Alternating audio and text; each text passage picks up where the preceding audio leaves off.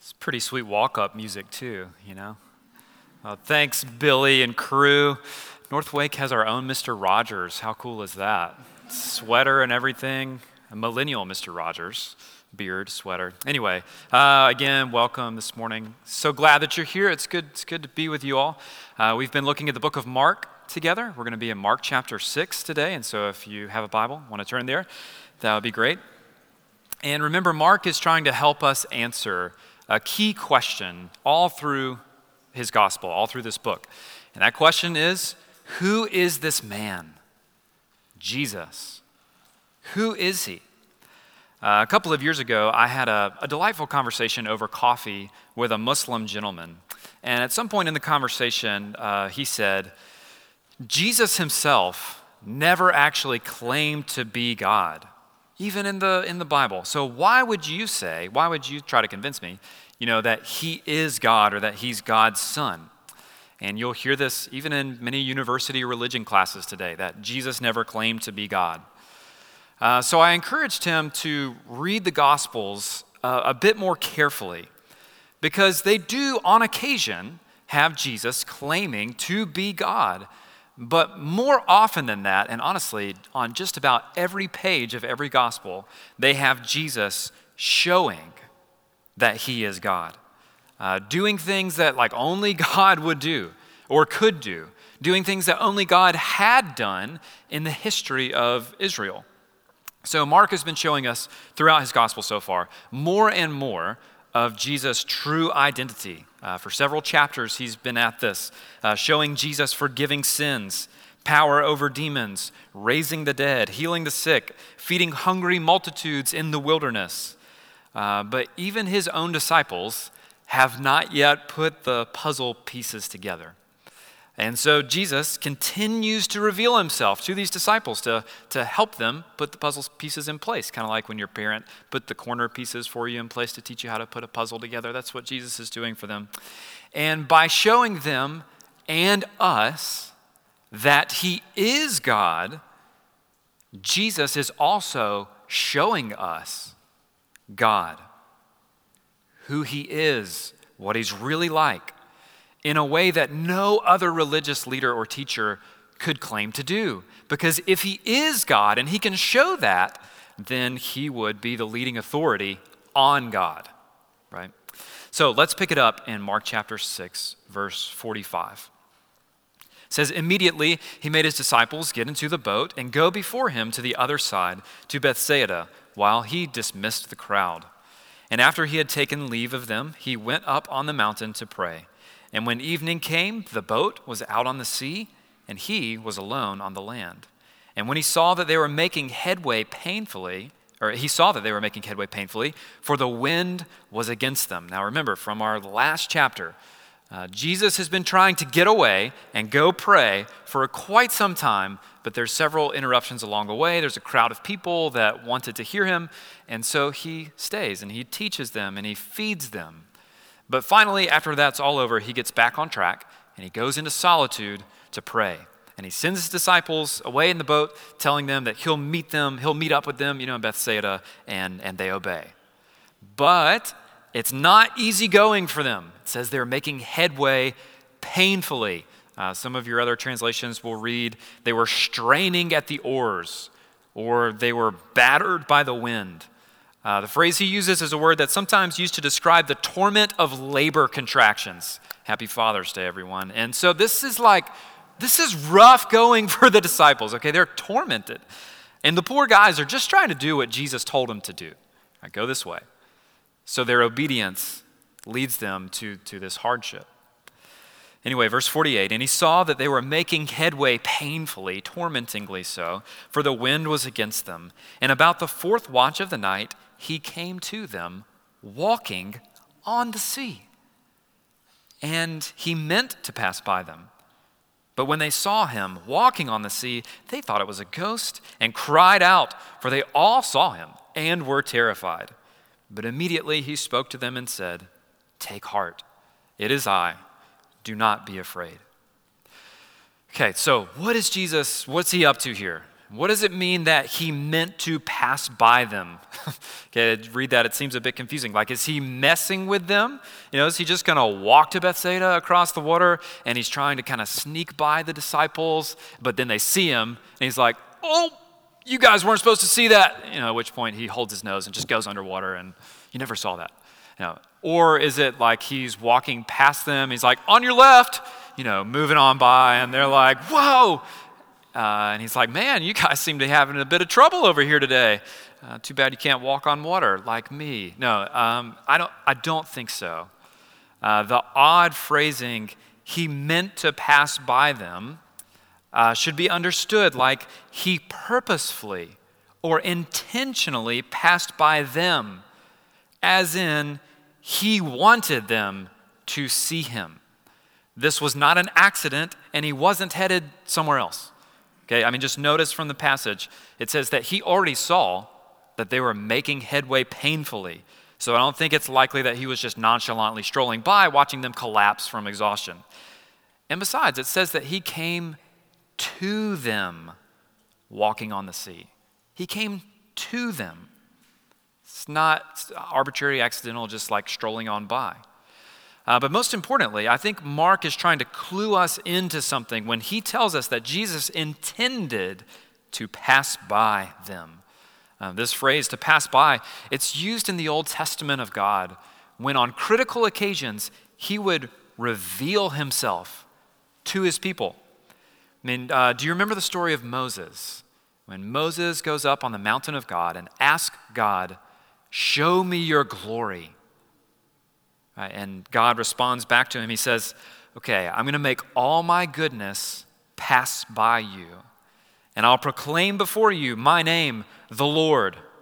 But you cannot see my face and live. And then God tells Moses, look, there's this place in a rock where I'm going to hide you and cover you. And while my glory passes by, I'll put you in the cleft of the rock. I'll cover you with my hand until I have passed by. Then I will take away my hand and you will see my back, but not my face. And then it says, the Lord passed by in front of Moses. You can read about this in Exodus 33 and 34.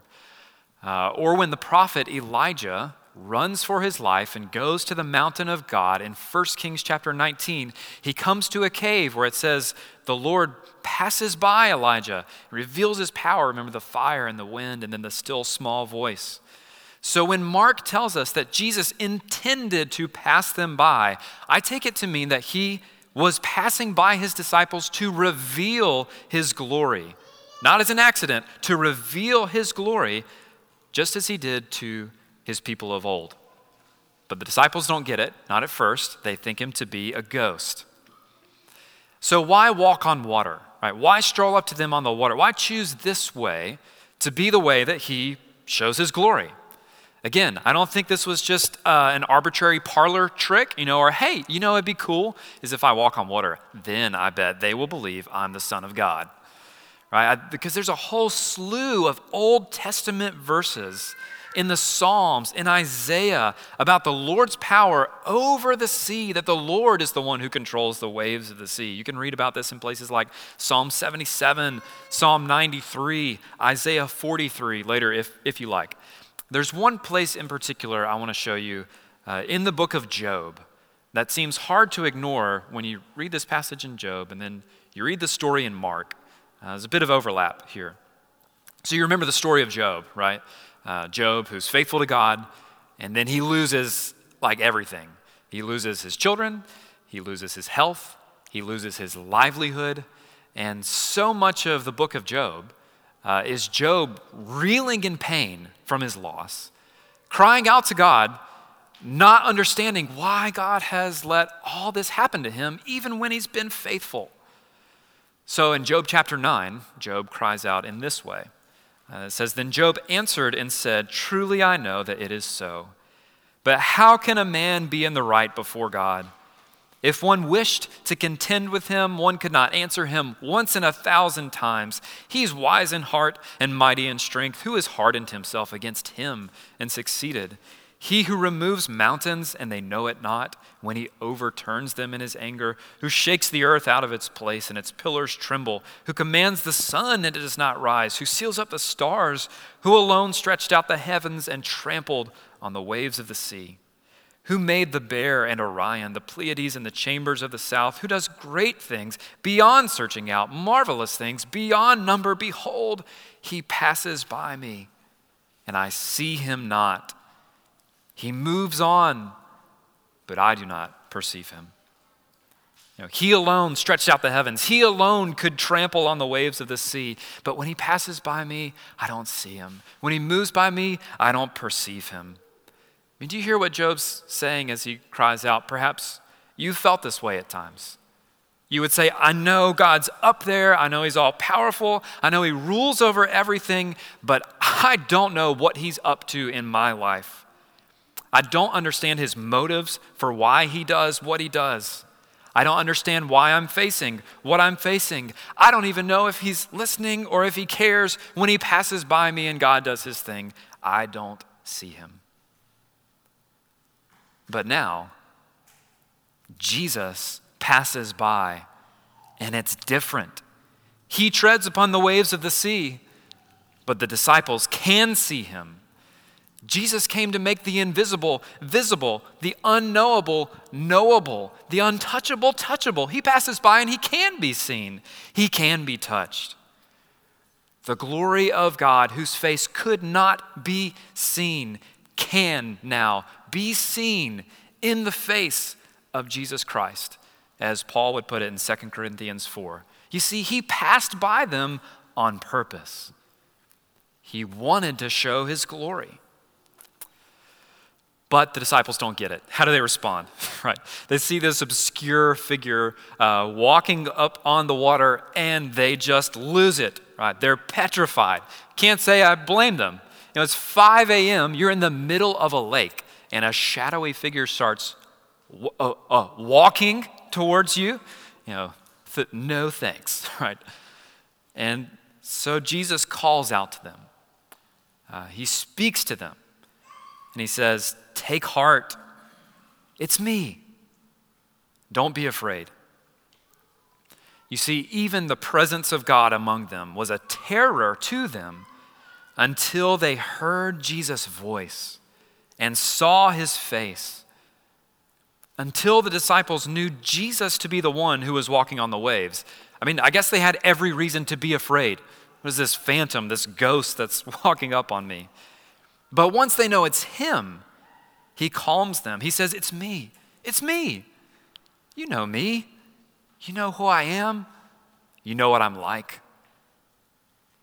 You see, the wonderful power of God instilled fear. But the Word, the person of God, Jesus Christ, gave peace. Do you see what this means?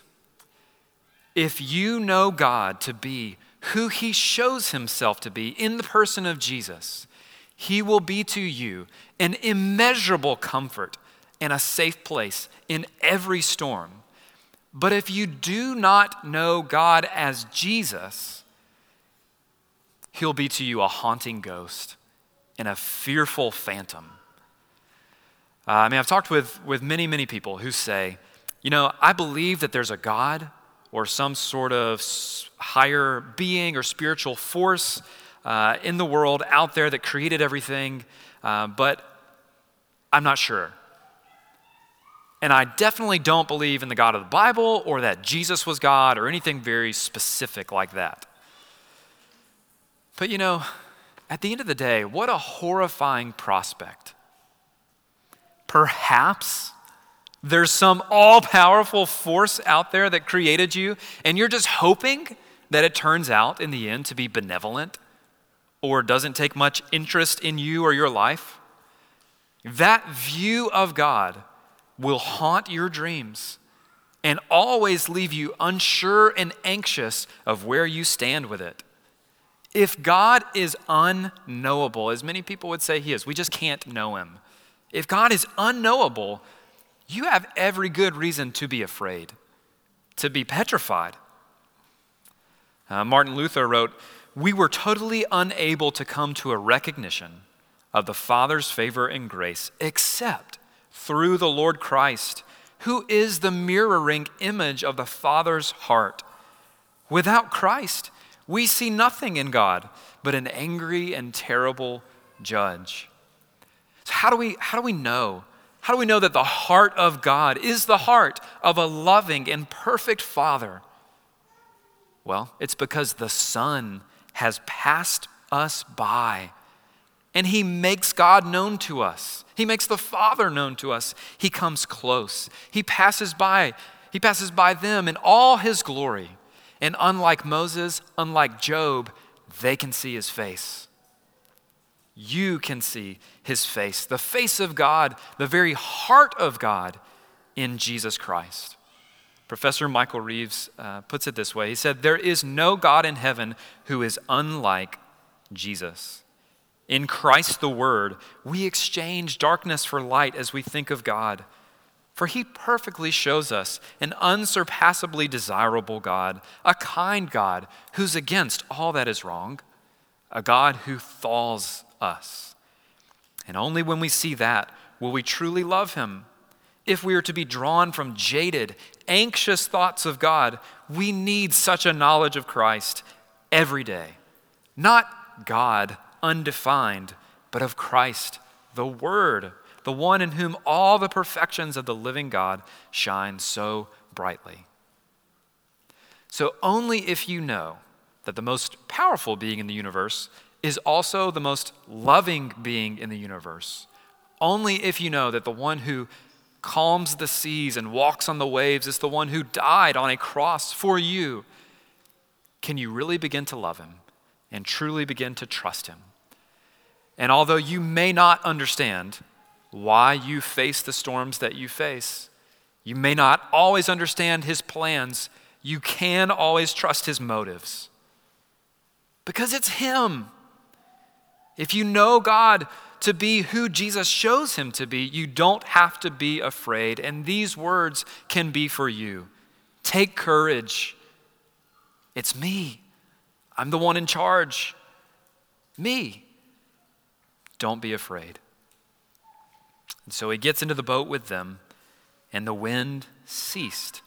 And they were utterly astounded, for they did not understand about the loaves, the miracle from the last chapter, or the last week, this chapter. But their hearts were hardened. So Jesus gets in the boat, the wind dies down, and the disciples are like, because they're starting to put the puzzle pieces together. This man is not just a man. In Matthew's telling of this story, it's at this point where they first say, "Truly, you are the Son of God." And indeed, Jesus has been dropping some pretty large hints earlier. Just in the last portion where he feeds multitudes of people in the wilderness, but their hearts were hardened.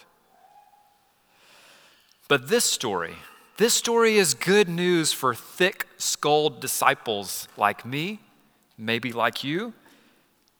Jesus does whatever it takes, and he puts his disciples wherever he needs to put them to show himself to them, so they will know him, so they can know him, so they can trust him, so they can see him, so they can obey him. He's so very patient with them as he is with us. So if you are in your fourth watch of the night, and obedience to Jesus these days is tormentingly difficult for you, don't give up. He will come to you. He will pass by you to show himself to you so you would know him and trust him all the more. Now, Mark gives a bit of an epilogue now to all the stories he's told about Jesus so far. The book's going to change tone a bit in the next couple of chapters, but he wants to kind of put a bow on things for us. So verse 53, when they had crossed over, they came to land at Gennesaret and moored to the shore, which is the other side of the lake from where they were going, but this is where the wind most likely took them. And so they get out of the boat, and the people immediately recognized him and ran about the whole region, began to bring the sick people on their beds to wherever they heard he was. And wherever he came, in villages, cities, or the countryside, They laid the sick in the marketplaces and implored him that they might touch even the fringe of his garment. And as many touched it were made well. So this serves for Mark as kind of a capstone for Jesus' earthly ministry, that he ministered to the poor, the marginalized, the helpless, the sick. This is what he did. And he's so overflowing with life and power and willingness that merely touching his garment was enough to heal a person's body. How much more then, at the end of the Gospel of Mark, would the giving of his own body, his very blood, be enough to heal and save a person's soul? What I want you to see here is how willing, how able, how ready Jesus is to save and heal. A touch of his garment, it's like a reflex for him. He loves to save. He loves to heal. And let me speak especially to any of our kids that are hanging in there with me today. Glad you guys are in here. I want you guys to know that I grew up as a kid in church as well. I'm really thankful for the church that I grew up in. I learned a lot about God. This church helped me learn the Bible. But one thing that was always a bit confusing to me as a kid is we heard a lot growing up about getting saved and asking Jesus into your heart.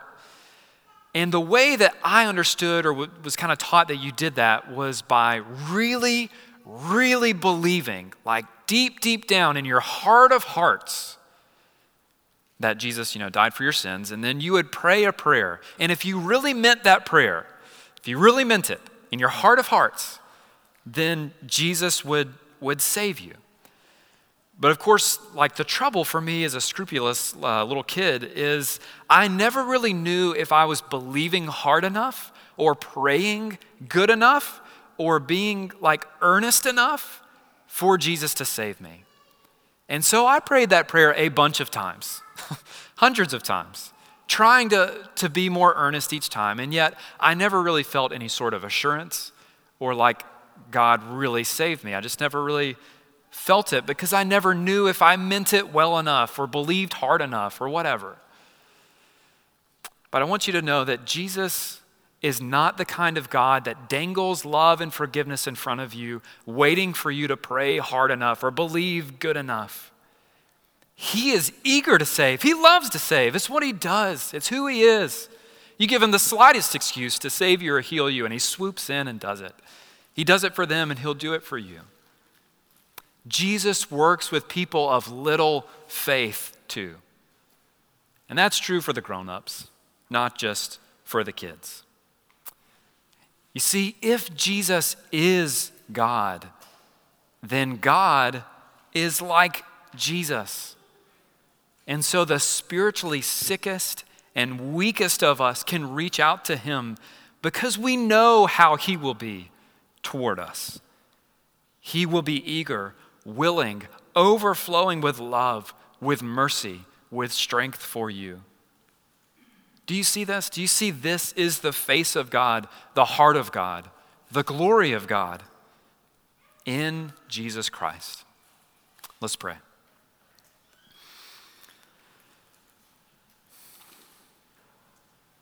So Lord, help our hearts to not be hardened to who you are, but to see that you've passed by us in the person of Jesus. You've shown yourself to us. And because you've shown yourself to us as you are, we can believe you when you tell us to take heart, to not be afraid, because it's you. Help us to hear these words, to embrace them, to be filled with courage, to trust and follow you all the more, even these trying days. It's for your name's sake we pray. Amen.